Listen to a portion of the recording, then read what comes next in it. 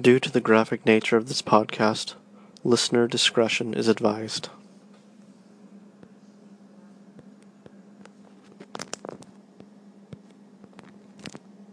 Previously on Dylan and Dutch Metal Detecting.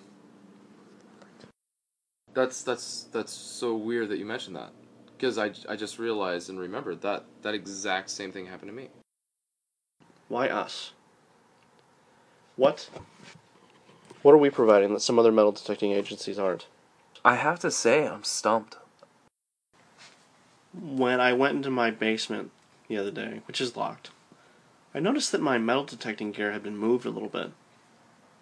And these phone calls,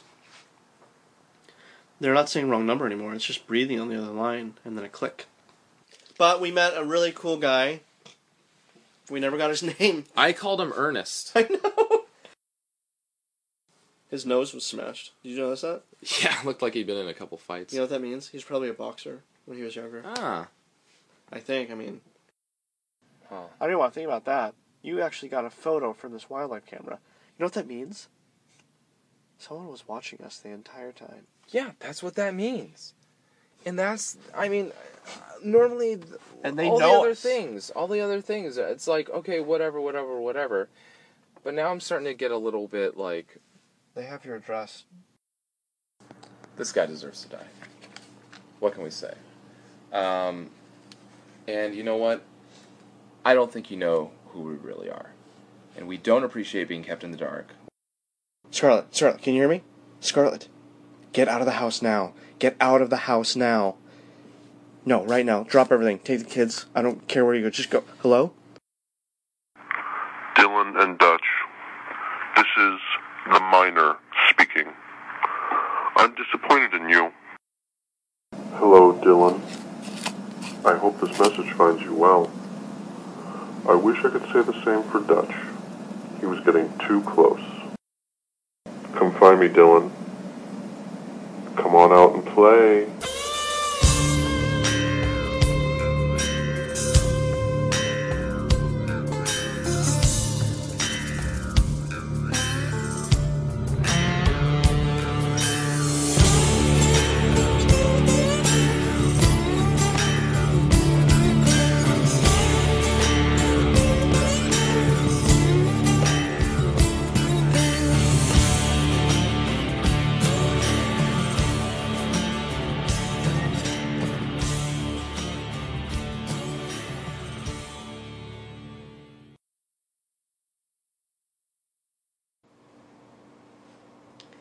Alright, this is Special Agent Agatha Perkins, interviewing Dutch Bradley Hutchins, May 31st, 2016. Tape A, Spool 72. It is 5:37 a.m. My zodiac is a Virgo. Alright, we've discussed these events previously. Consider this the official record. Dutch, it's good to see that you're okay. Consider this just a friendly interview, a debriefing, if you will. We just want the truth, and then you can go home. Yeah, thanks. I mean, I know you know what's going on, and we've talked, and I realize that you need the official statement, and I'm happy to do that for you. All right, let's just get right into it. Please describe what led up to your being taken. Any and all details you can remember. So, like a couple weeks ago, Dylan and I got together again, and we had really hit a roadblock in our, trying to figure out the details of this case, and we'd spent some time away from each other just to try to clear our heads and figure it out. Really didn't come up with anything until, I don't know, I thought I found something, and I wanted to tell Dylan about it, and I called him over, and we'd kind of been arguing just a little bit about what we might do when we actually find this guy. And I went outside to clear my head. And as soon as I walked outside, I sensed that there was someone else out there with me. Really? But it was too late. And hit me over the head, knocked me out. So when I woke up, I was chained in the bed of a flatbed truck going down some bumpy trail. Based on the moon position, I could tell that we had been traveling at least 2 hours since I was knocked out. And during my days as a merchant sailor, I could tell from the position of the stars and the direction we were heading, south by southwest. I could smell scrub oak. I could tell that there had been a fire in that area within the last 27 months. I heard screech owls, saw some silhouettes of bats. The road was very dusty. There must have been livestock grazing nearby. Okay. We stopped at a gate, and he got out and opened it, drove about 2 more miles, and stopped again. The moon had gone down by this point, below the horizon. The only light was the light of the cab when he got out. He saw that I was awake, and he knocked me out again, but before he knocked me out, I got a good look at him, and I could see it was the prospector from the trip that we had taken a while back. He had showed us some of his old tools. I nicknamed him Ernest. It was him. I woke up the next time with my arms chained to a horizontal crossbeam in the middle of the mine. The chains were going all the way up from my wrists to my armpits. I was suspended off the ground. Water was dripping on me from above. What did you say? Did you say anything to him? Well, he was standing right there when I woke up, and I wanted to get right to it. I said, "What's your next play? What's the next move?" He didn't say anything. He just looked at me. I told him he got lucky. That he caught us at our lowest point, but that he made one crucial mistake. He only got one of us. Talk to me a bit about what happened during the week you were in the chains. During that week, really there wasn't any interaction at all with him. However, he had done his homework, he'd done his research, and he wanted to torture me in one of the worst ways possible, and he knew what would cause me the most excruciating pain. Wait, the most excruciating pain? What exactly is that? The entire week I was chained to that crossbeam. He played Dave Matthews Band. No. Full blast. No. Non-stop. He knew me, and he was pretty close to breaking me. It took all of my meditative power and training with the Dalai Lama to be able to resist just having a complete breakdown.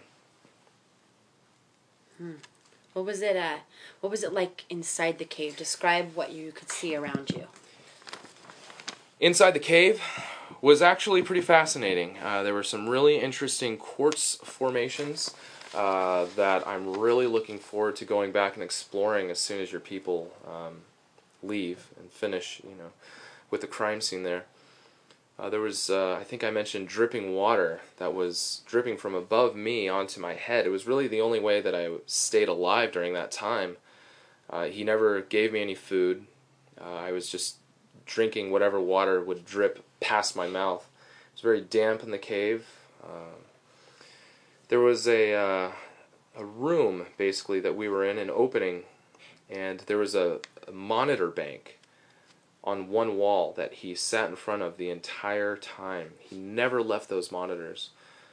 They were showing images of video cameras that had been placed throughout the tunnel, from all the way from the entrance to right outside the room where we were at. And as I studied those monitors through the week, I realized that he had set up various booby traps at each place that he could engage from where he was at.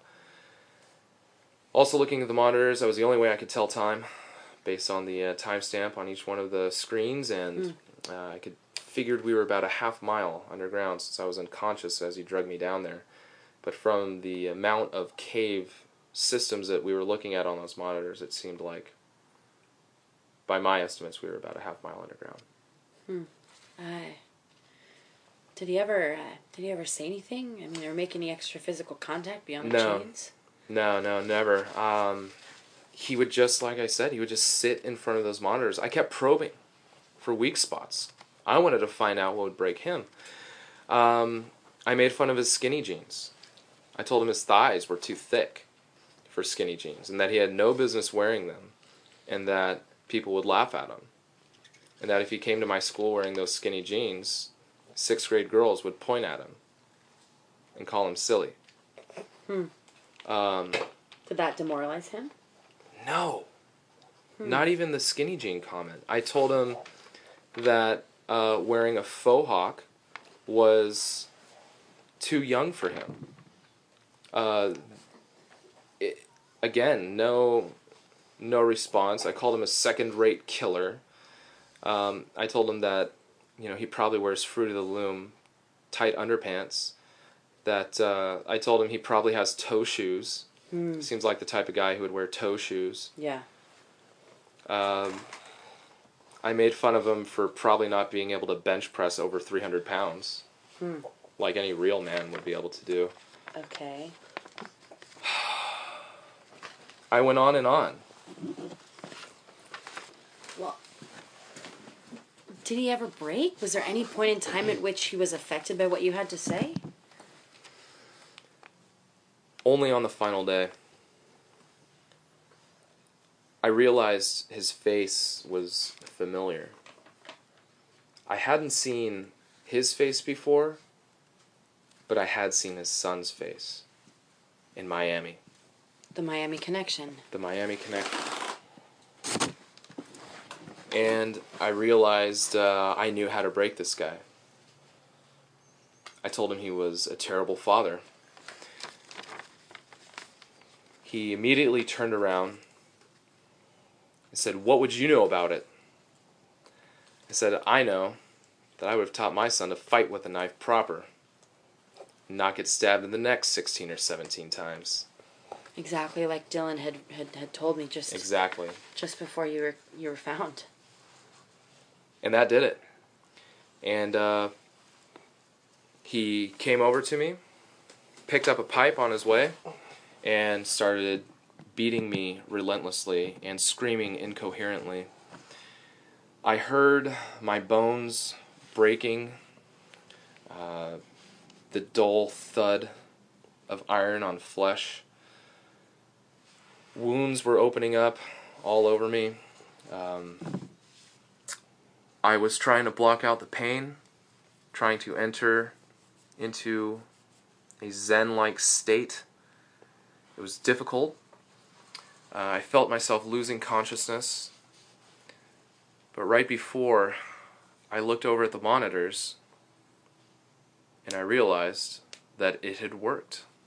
And I saw Dylan at the entrance to the cave with a mountain lion.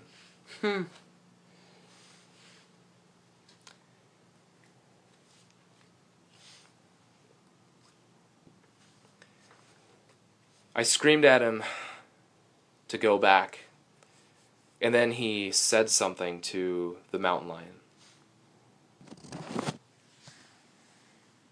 Dutch, are you in here? I thought I heard something.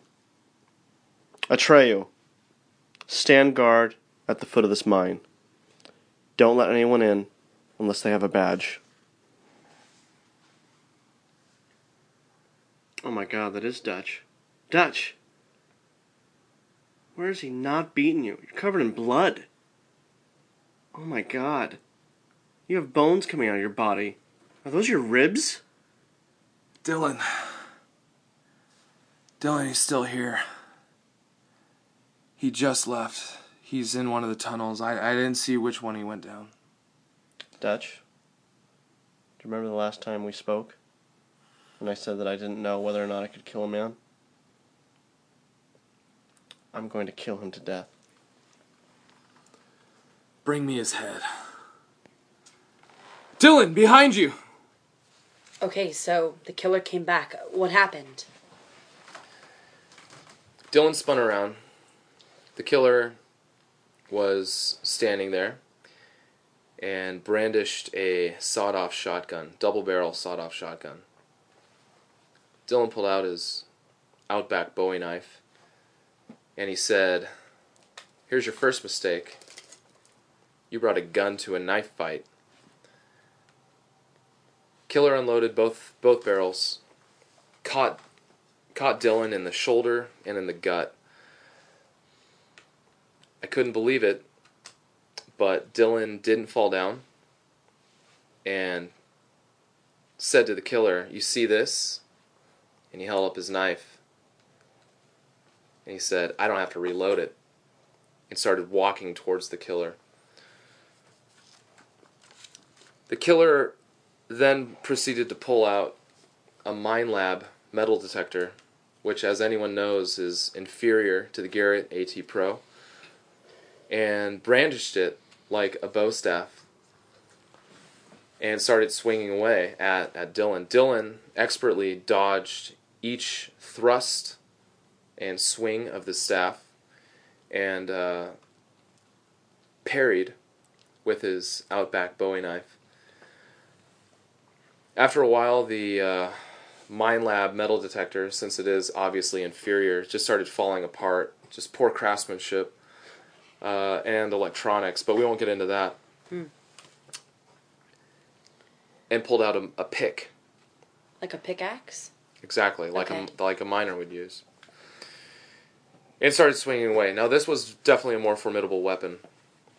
And he did catch Dylan with a few blows. Dylan, however, was not defenseless, and he managed to strike a few of his own. Needless to say, the floor was covered in blood. It was just muddy, bloody mess. They went at this for, I would say, a good 2 hours before the next step. Did you say anything to the killer from where your position was in the cave? Did you yell anything? Did you say anything?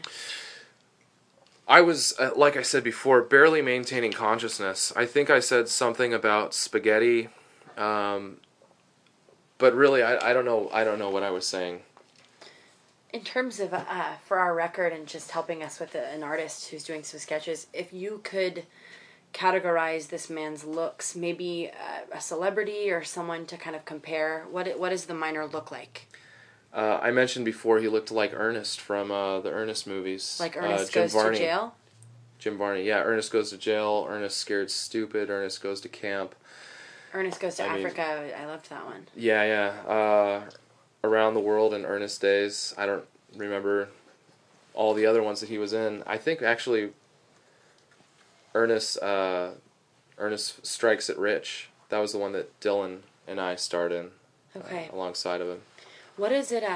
What did it smell like? Was there any, like, could you smell any kind of chemical? Any kind of smells that really you keyed into? The only thing that I could describe what the cave smelled like was bismuth.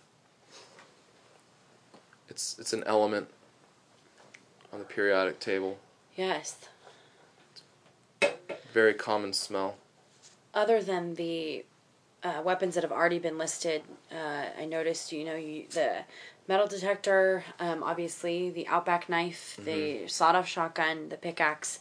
Any other weapons utilized at this time? I mean, or any specific fighting styles, anything that'll help us even ballistically kind of see how these injuries were inflicted. At one point, the killer brandished a razor-edged boomerang, and little did he know, Dylan and I were very practiced in the razor-edged boomerang, and we had learned a very distinctive technique in defending against it when we were down in Australia back in the 60s. We had been conscripted by an Aboriginal tribe who was trying to put down a kangaroo uprising. You see, back in the 60s, when it was still legal, the Aborigines would use kangaroos basically as slaves. That's a dark, to do dark time in our history. to do all of their hard labor, which included cultivating fields, making bricks without straw, etc. I mean, you can imagine the conditions that they face. And we're I'd talking heard- about Australia. I yeah. mean, it's mostly a desert. I heard stories that they would just leave their children with them. Even Yeah, just- yeah. A lot of the Aboriginal children were left from this particular tribe. Were left with the kangaroos, basically to be raised. And so it wasn't all of the tribes down there, but this particular one. And when they conscripted us, we had a general idea of what we were getting into, and well, we actually ended up turning against the tribe and siding with these kangaroos. You're kidding.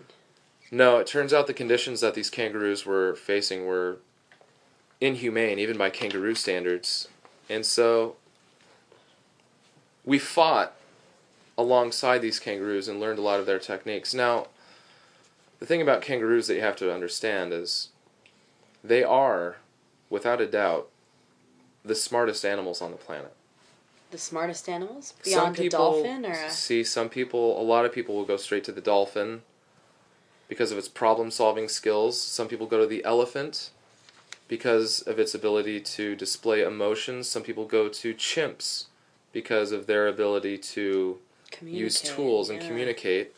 Anyone who's a fan of Jane Fossey knows that gorillas are particularly adept at this skill.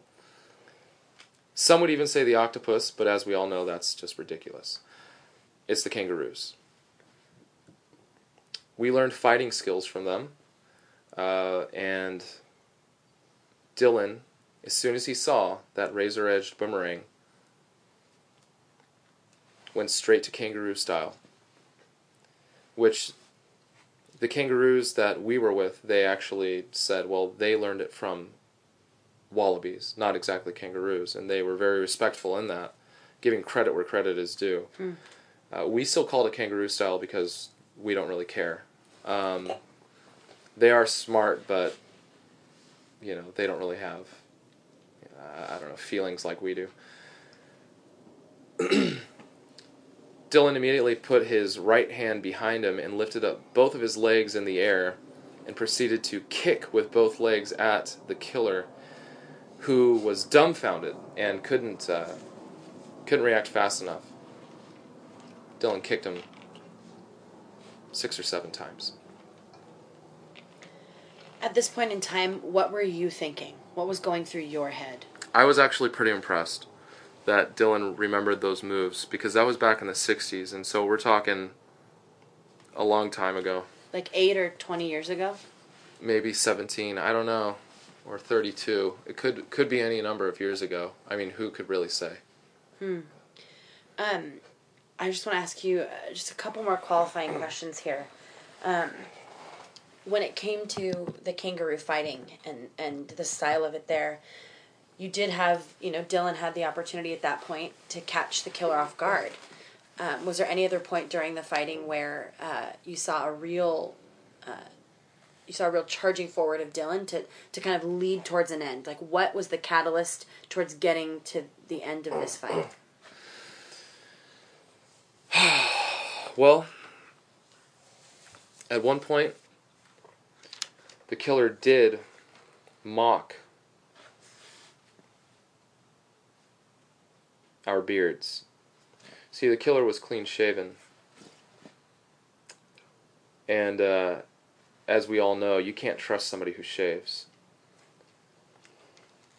Somebody who has a beard, clearly they can be trusted. They've got nothing to hide. It's not like they're hiding behind anything. It's all out in the open for everyone to see. And I don't remember. Did I say that Dylan mocked the killer, or the killer mocked Dylan? Well, it seems like It was all on very both unclear sides, to me at the time. I'm sure you were completely in and out of consciousness up there, suspended above the ground. Talk to me about the final moments and what you can remember from where you were at. During those final moments, there was a lot of stabbing. A lot of stabbing. Dylan didn't only have his Outback Bowie knife out, but he had pulled out one of his throwing knives from his boot, and he was using that as well, and they was just plunging again and again into the killer. The killer also had an old screwdriver and what looked to be, I don't even know how to describe it. Is it a birdhouse? More like a diving knife, but kind of like a birdhouse. Kind of like a combination between the two. Again, plunging and plunging. Again and again. I don't know how many holes. There's blood spraying everywhere. I don't know how many arteries had been severed. Dylan's shirt, Dylan had already been shot in the gut and the shoulder. His shoulder looked like chili cheese. You know what I'm talking about. Is it like something you feed a whole family with, or? Yeah, like a hamburger helper. Exactly, chili cheese hamburger helper. That's what his shoulder looked like, and blood was just pouring from his gut. I don't know how many gallons of blood must have poured out of his gut. Maybe 10. Dylan has more blood than the average person. It's actually a genetic defect that he has. But in this instance, it helped him to get through those hours of fighting. What was the last straw? What ended it all? Endurance. Dylan had the endurance. When we think about Dylan and what he's done in his life, he fought a Balrog. Okay? He single-handedly, without my help, defeated a whole guerrilla army in Colombia.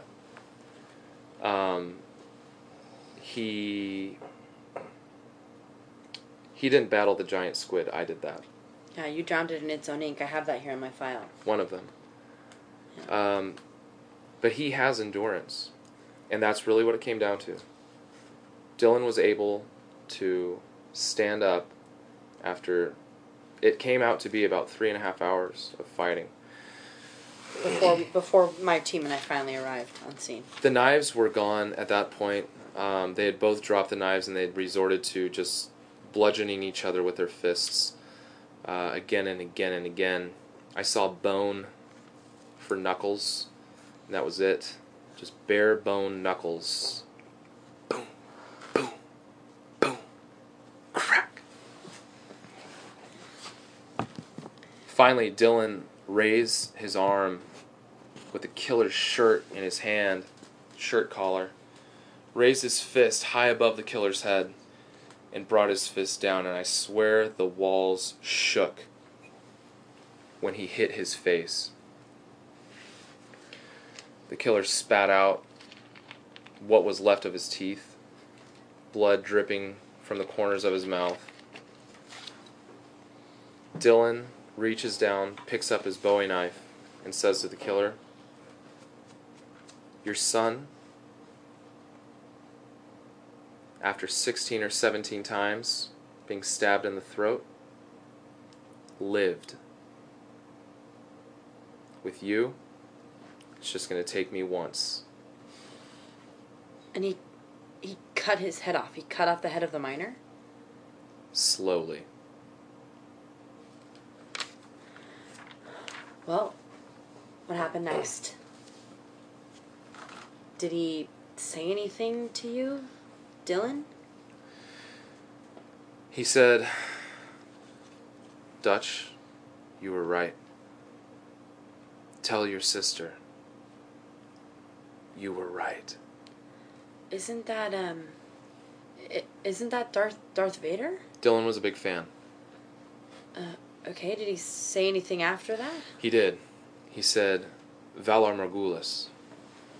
That's High Valyrian for all men must die, correct? Yeah. What did you say to him? I told him the same thing that we always tell Death. What's that? Not today. I'm getting a phone call. Hang on, it's Scarlett. It's Dylan's wife. Hello, Scarlett. It's Dutch.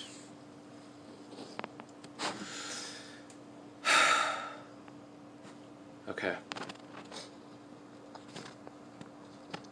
Did Dylan make it?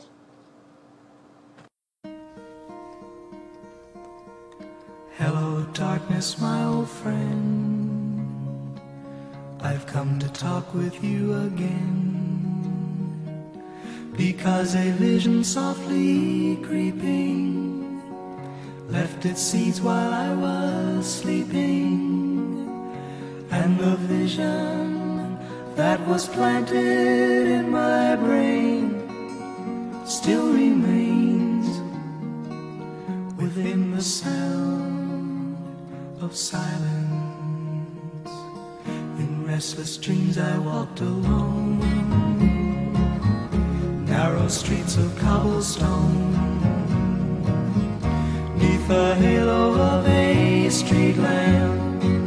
I turned my collar to the cold and damp, when my eyes were stabbed by the flash of a neon light. It split the night and touched the sound of silence.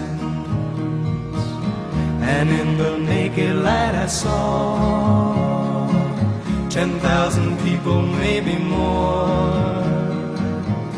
People talking without speaking, people hearing without listening, people writing songs that voices never shared. No one dared disturb the sound of silence. Fool, said I, you do not know. Silence like a cancer grows. Hear my words that I might teach you.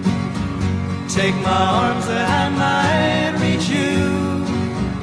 But my words, like silent raindrops, fell and echoed the wells of silence. And the people bowed and prayed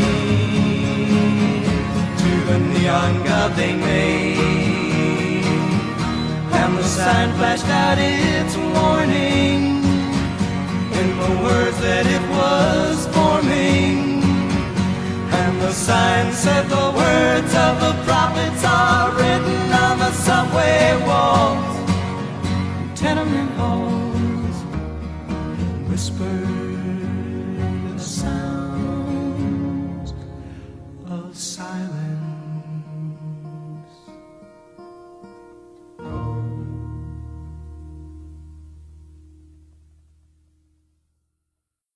2. Hello, Dylan. Can you hear me? Good. You can call me Agent Kruger. Let's just say I work for our government. Hope you're doing well. Your doctors almost won't let me in to see you, so I'll be brief. You and Dutch have recently come under our radar. I work alongside not only our government, but a group of sovereign nations throughout the world, who, when in a tight situation, are forced to contract work out to private contractors.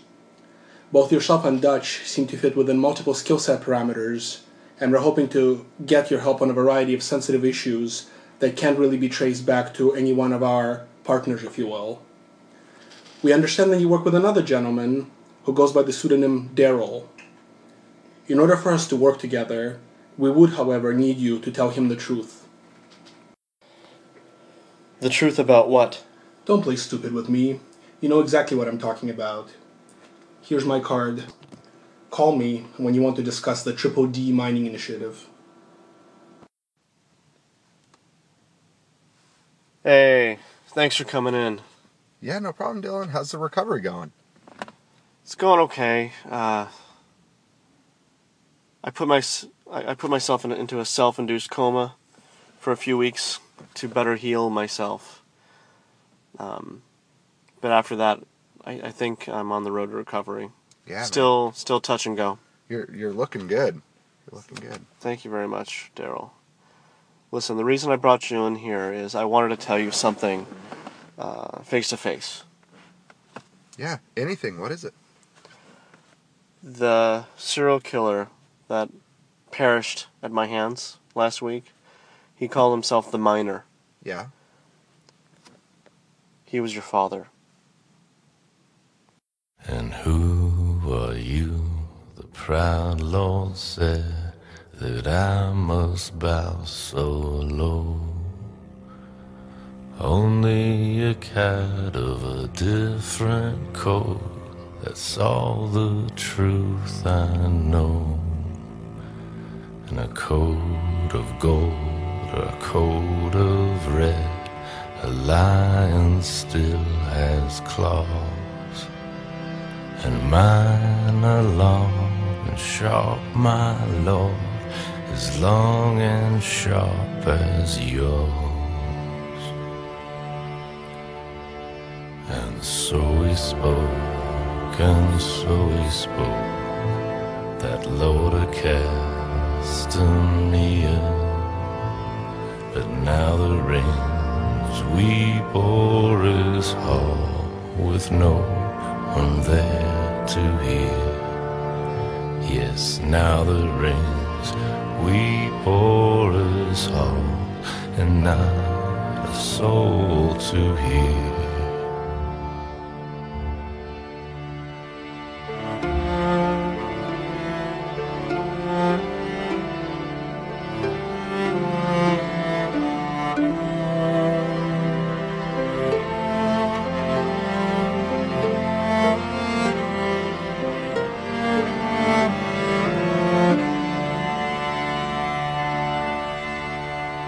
And so he spoke, and so he spoke, that Lord of Castamere. But now the rains weep o'er his hall, with no one there to hear.